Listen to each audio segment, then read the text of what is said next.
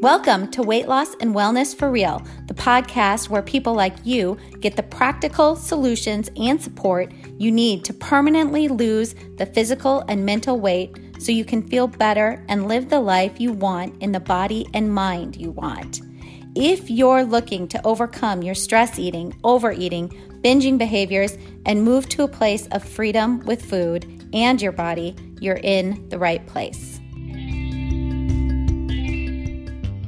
Just a reminder that this podcast represents my own opinions.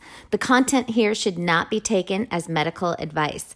The content here is for educational and informational purposes only. Please consult your doctor or healthcare professional for any individual medical questions you may have. Hello, friends, and welcome. Thanks for being here today. We are talking all about how to de-stress without food. And I know so many of you out there definitely deal with that. That is why you probably listen to this podcast. This is something that has been a journey for me as well, personally.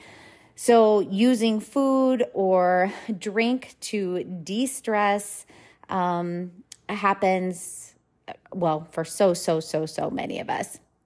So, does de-stressing for you mean indulging in food and drink? And if that's so, I want you to keep listening to really learn how to work through the stress that we feel, the sensation and that accumulation of stress in our bodies that often happens throughout the day, although we can often wake up with it too, depending on circumstances in our life. But I want you to keep listening to learn this process of how to really deal with this stress throughout the day without going to food or drink to help us cope with it. And so first off, we need to look for some clarity around the word stress or stressed, right? So when we say I'm stressed, it can mean some very different feelings that are going on. And we first want to get really nuanced and clear on what exactly are the feelings we are feeling when we say I'm stressed, right? All of us are dealing with different things going on throughout the day. And each of us, when we say I'm stressed, really often have different underlying feelings of what causes us stress. And we really want to name the feelings because remember, we know that when we name our feeling, when we give it a label, and when we clarify it, it immediately gives the brain a sense of control. And when the brain feels somewhat in control, we will feel less stressed, okay? So the brain turns the dial down a bit when we name and label the feeling. The volume goes down, if you will, on the stress. It gives us a small sense of space, of pause. So when you say stressed, you may feel overwhelmed, you may feel exhausted, you may feel angry. I might feel guilty or helpless or hopeless. We might also feel defeat or shame or agitated or frustrated or moody or lonely or worthless or depressed, or a whole combination of some of those. The list goes on and on for those underlying feelings that we feel when we are stressed. So we need to get really clear on exactly what we are feeling. So name it either out loud or in your head. Writing it down can be even more powerful. I hope you are finding something useful from these episodes and this podcast. And if so, please share it with someone else in your life you feel it could benefit. This podcast is also now monetized. So if you really feel you are getting a lot from it and want to help keep it going, please go to the episode show notes. You can just scroll down from wherever you're listening. You'll see a description of the episode, and then you will see it says support this podcast. And then there's a link you can click on. You can click on that link, and that's where you can support the podcast. Even the smallest donation, like 99 cents, helps to keep me producing the podcast. And to those of you who have donated, I really, really appreciate the support. I really do appreciate all of you listening and sharing the space with me. Again, just very thankful for all of you.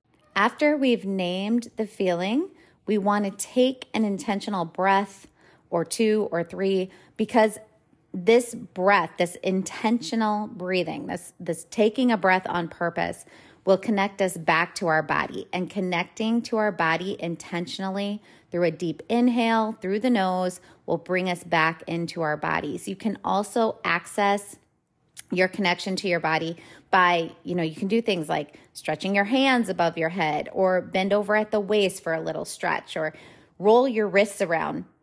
All these things bring us back into the body. And I think it's important to understand why connecting to our bodies when we are feeling stress is so important. Why would you do this in order to eat less, right? Why would we focus on trying to connect to our bodies just to eat less when we're stressed? So when we feel that, or when we talk about that general term of stress, remembering that stress is actually many different emotions that we can label and name more succinctly. Whether you are aware of it or not, our bodies are responding to that stress, that emotion. Remember, there are those little chemical cocktails that are attached to every emotion we feel, and then they run throughout our bodies, right? Those chemical cocktails set off all kinds of sensations in our bodies, but in particular, when we are feeling stressed, we experience, again, whether you're aware of this or not, we experience tension in our bodies, physical tension.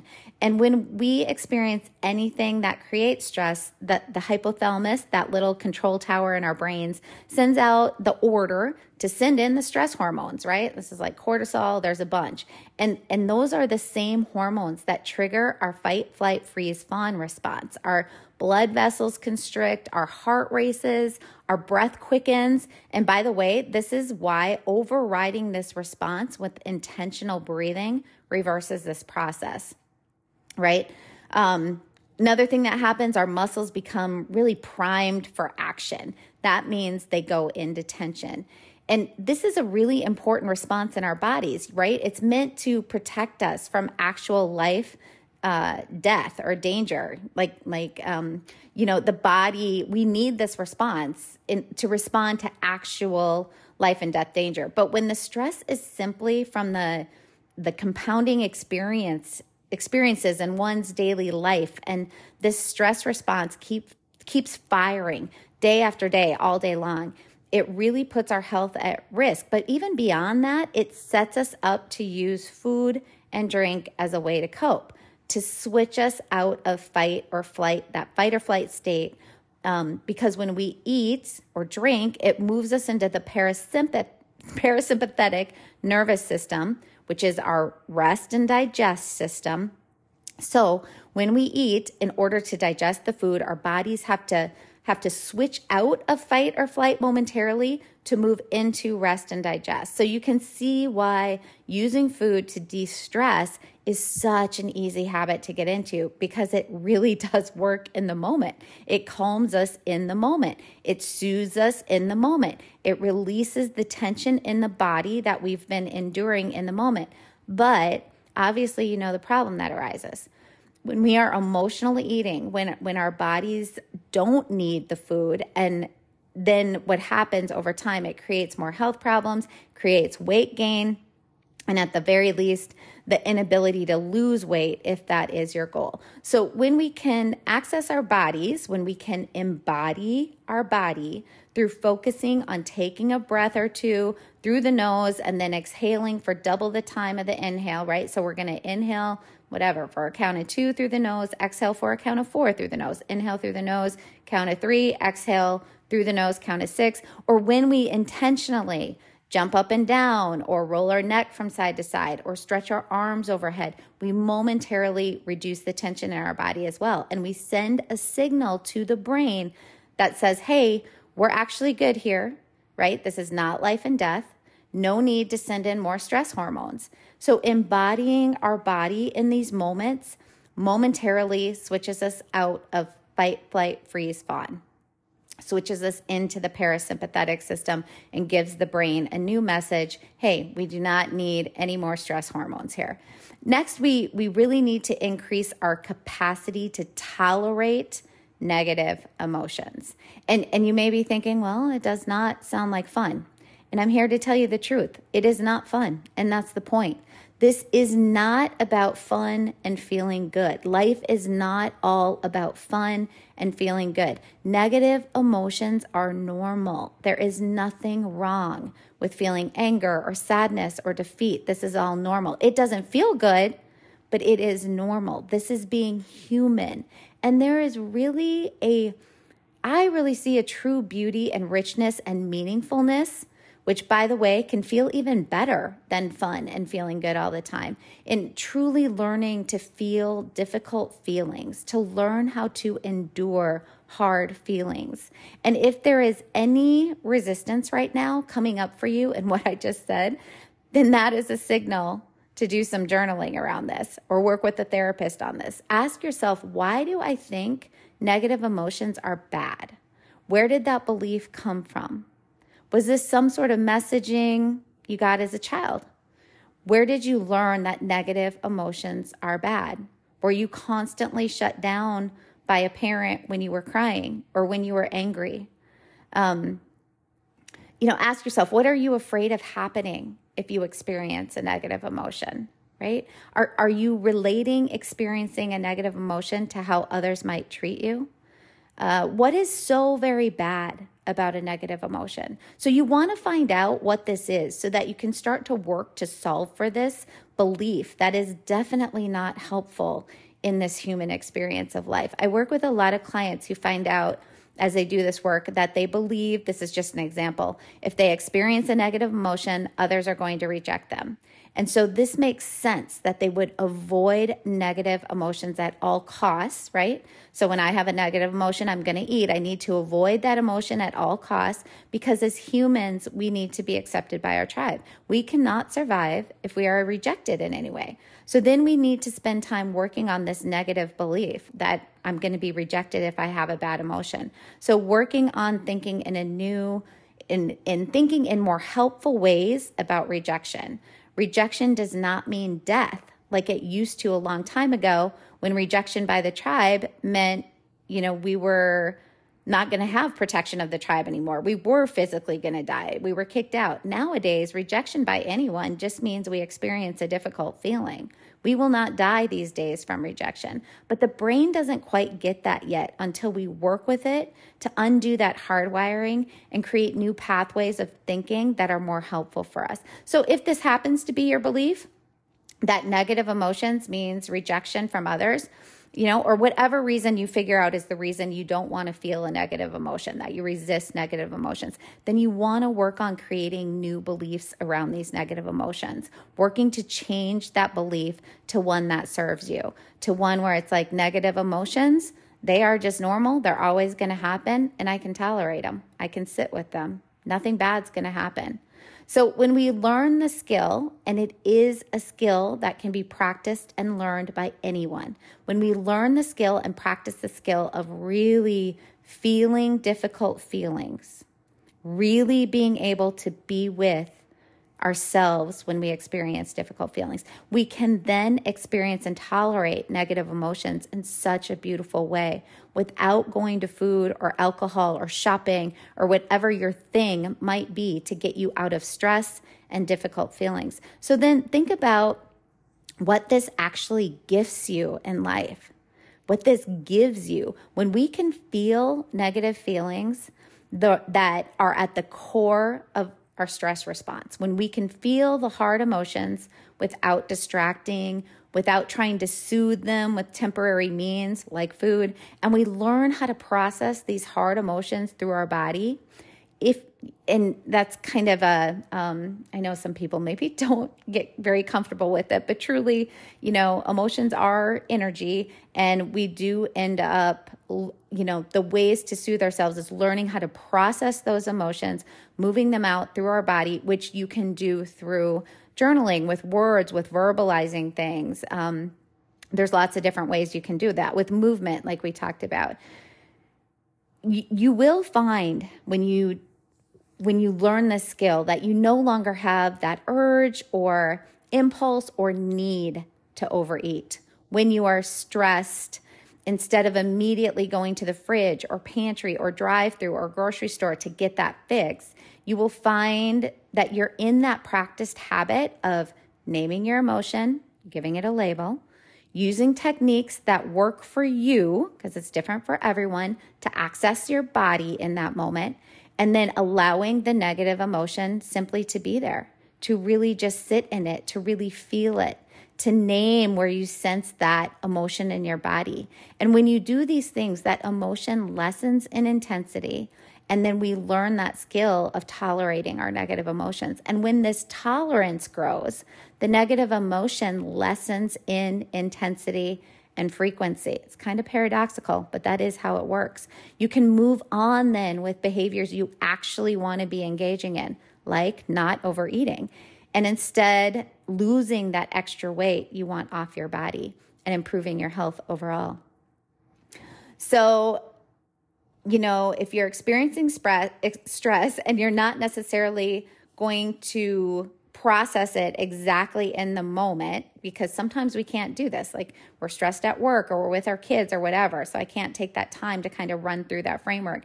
But if you have worked on increasing your tolerance for stress or negative emotions, you really in that moment want to just keep breathing. Very important. You want to stay with yourself, to be with yourself. Don't try to run away or abandon yourself because it's experiencing a negative emotion. If anything, move more into yourself, move closer to yourself. Remember how we are always talking about building that loving, healthy relationship with yourself. This is part of it. Moving closer to yourself in hard emotional times, not distracting or trying to ignore or repress, is exactly how you would respond to a little child you love who's in distress, who is having difficult feelings. Move closer into yourself, just like you would that child you love. Be interested and curious about what is happening. What is the emotion? Name it if you can. What does it actually feel like in my body? Name the sensations in your body. This is the actual practice of embodying your emotions. We use our head and mind to name the emotion. We use naming the sensations in our body that go along with the emotion as a way to embody and be with ourselves in this moment, just like you would a child you love. Get curious, become a student of yourself, learn and get curious about understanding yourself better. Cry if you need to and if it's appropriate. Take space if you can. Pause. Next, I want you to think about, what are you telling yourself as you're experiencing negative emotions? Often, I'm saying things to myself like, this is what it's like to be an adult, or this is what it's like to be a normal human. So just get really neutral about my negative emotions that are not so fun to feel. I just get very factual. This is what it's like to have a normal human experience. So we work on allowing and acceptance here. I am feeling this difficult emotion. I am feeling stress and whatever emotions are behind that stress. And that's okay, because it's normal to experience these emotions. Nothing is going wrong here. This is the normal human experience. Nothing is wrong with me if I'm experiencing these emotions. So offer some of these thoughts to yourself. It helps calm the whole system down. Consider approaching yourself with love and with compassion. And this is a bit of that reparenting part. So something like, I'm so sorry this is happening and we can get through this. As you're saying that to yourself. I'm sorry this is happening and we can get through this. We can be with this. We can stay with this. This is validating ourselves. This is showing ourselves that there is someone who cares, who shows compassion. We're showing that to ourselves. Ourself can give ourself those things. So ultimately, this builds that healthy relationship with ourselves that I'm always talking about. And by the way, if you take anything away from this episode, please take this with you. When we love something or someone, we take the best care of that thing, that person, our pet. When we practice showing compassion and kindness to ourselves in these moments, we build a healing and healthy relationship with our own self. And when we have programmed ourselves over time to respect ourselves, to love ourselves, to be kind to ourselves, we then automatically care better for ourselves. just like you do for others you love, that pet you adore. Because think about it, that child you love, that pet you love, the best friend you couldn't live without, how do you behave with them? You take care of them to the absolute best of your ability because you love them. And if we're just going to food here, you give your beloved pet the best dog food you can afford. You feed your child in the healthiest manner possible because you love them. You are caring for them. You want the best for them. And think about this. You do set guidelines around food and feeding because you love them. You allow your beloved animal to eat when they are hungry, and yet you may have times where you limit that feeding to once or twice a day, knowing it is best for your animal's health. I'm not saying to limit your feeding to once or twice a day for you. I'm just giving an example on how we create guidelines for those we love because we care about them. So when you have that healthy, loving relationship with yourself, which remember is developed through your languaging with yourself, through the words you use to talk to yourself, that is how we create that healthy and healing relationship with ourselves. You automatically respect yourself more. You respect your body, and therefore you care for yourself in these ways, including how you feed yourself. Okay, so I hope from this you have somewhat of a framework to practice on how to de-stress without food. You are not going to be perfect at this right away. This is a skill. Learning to not use food or drink to de-stress is a skill, meaning it takes intentional practice of going through this framework, feeling your feelings, learning a higher tolerance for negative feelings, naming the feeling under the stress, going into your body, embodying your body, processing that emotion. But it is so doable, and it does happen over time. You get really good at it over time. And then, my friends, there is freedom on the other side. It's so, so worth it. Thanks for listening. I appreciate all of you here and supporting this podcast, whether it's just through listening to the episodes, through the monetary support some of you give, and also just by sharing it with others and sharing it on social media. It all contributes to the listenership, which is what allows me to keep these episodes coming out once a week. Thank you, and we will talk soon. Did you know you can find a lot more help from me on my website? Go to heatherheynen.com. Heynen is spelled Heynen, and get in touch with questions on all things I offer, like online courses for overeating, weight loss, goal attainment, and also my coaching and counseling services.